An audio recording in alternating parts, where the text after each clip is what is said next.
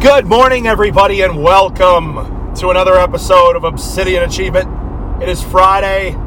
The sun is out. Dude, it's supposed to get up, like, my parents are coming this weekend. They're bringing their German Shepherd. It's supposed to get up into, like, the 50s. And I pray it doesn't rain. Even if it doesn't rain, the whole yard is going to be a slop fest. And I'm going to have two dogs. Man. And the chicken. You know, I've got there, it's crazy. We had this wild windstorm. We lost like 20 trees. And the coop didn't budge. That coop stayed anchored. It's crazy. The way I built it was we got this big wire structure, right? That's probably, it's probably 10 feet long by 5 feet wide, maybe 12 by 6.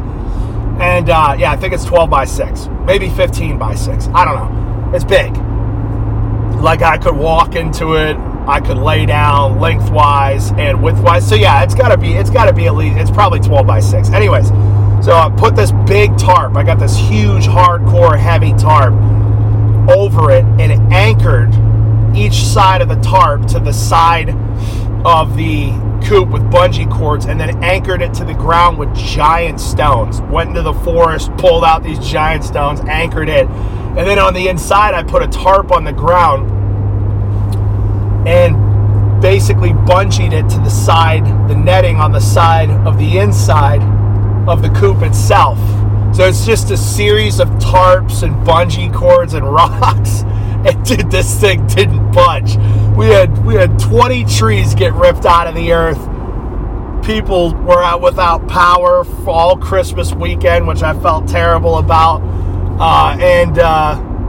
That thing didn't budge. I don't even know why I'm telling you this. Oh, the weather. I don't know. Weather up here has been wild. So anyways, the point of today's episode isn't the weather or my chicken coop. You got to understand, my life revolves around these things now. It's so funny. I was just thinking of this. Somebody this morning asked me what my plans for New Year's Eve were. And I'm like, nothing. All I do now is I run a staffing company. I publish podcasts. I do coaching. And I chop wood, take care of my chickens. That's it. You know, you were to ask me what my plans were for New Year's Eve 5 years ago, we would have had traveling, club, bottle service.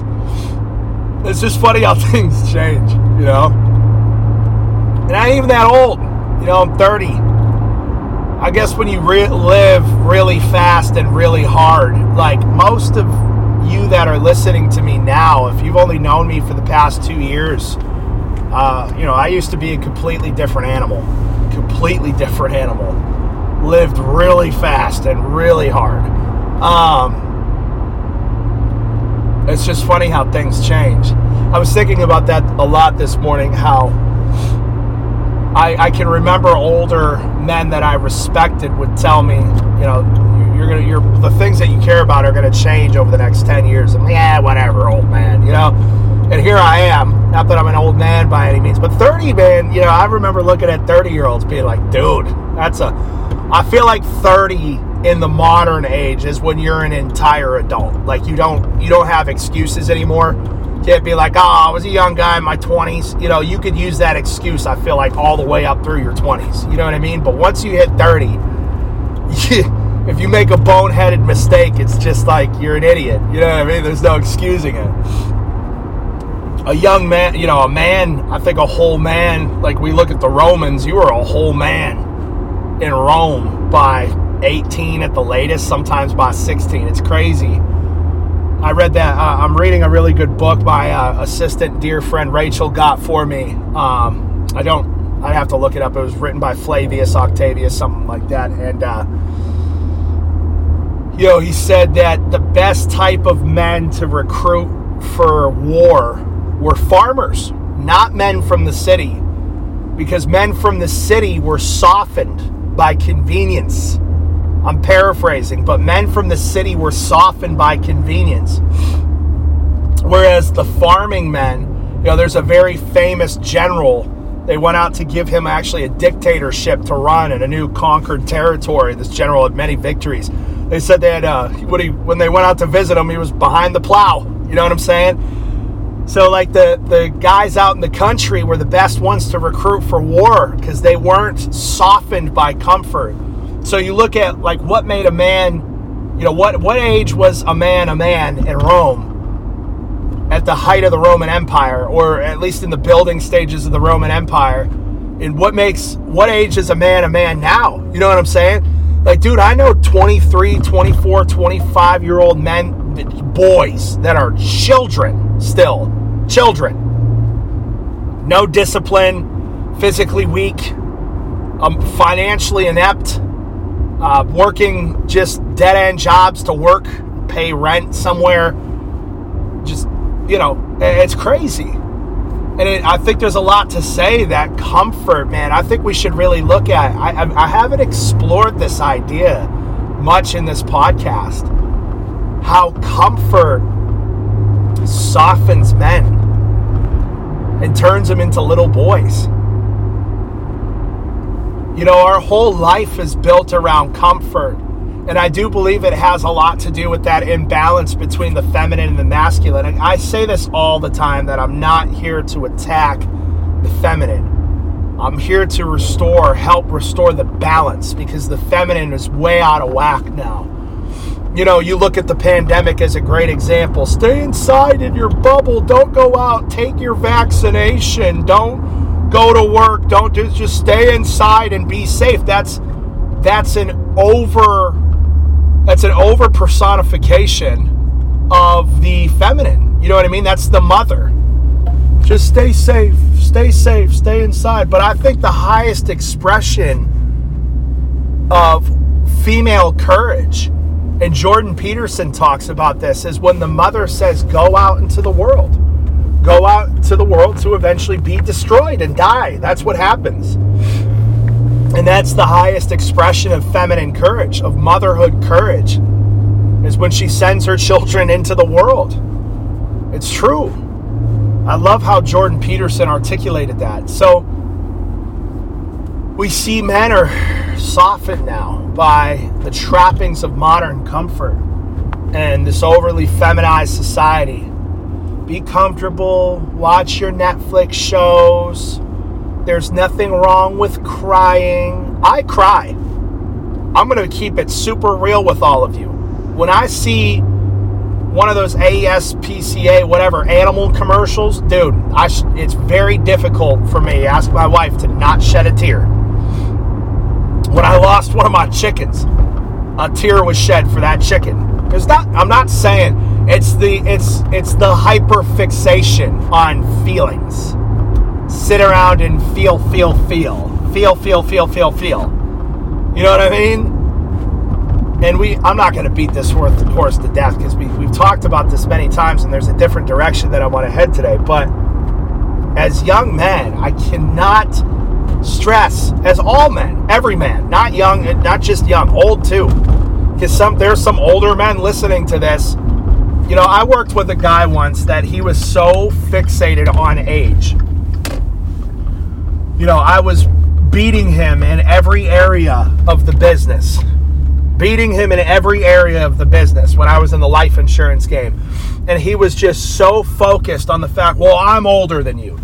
Listen, age is important to a certain extent. There's more life experience, there's wisdom gained with age, but I know many men that are in their 40s and even 50s that are little boys. Little boys. Sitting at the bar every single day talking about boobs. You know what I'm saying? It's every single day. I can't tell you how many times I've sat at a bar, and you could just tell when a guy is a fixture there. The waitress calls him and the bartender first name basis. He leaves a stack of money on the table or on the bar. They don't have to say a word. He gets another drink. There's just an understanding because he's a fixture there.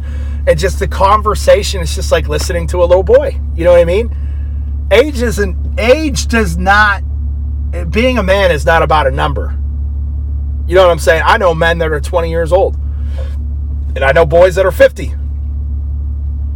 But I guess, to switch gears here, the thing that I really wanted to talk about today, which I'm already at the gym, but I'll sit out here with you guys for a little longer.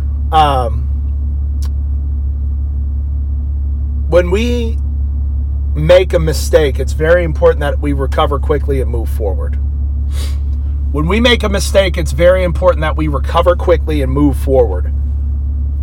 I think that most normal people, when they make mistakes, they allow it to paralyze them.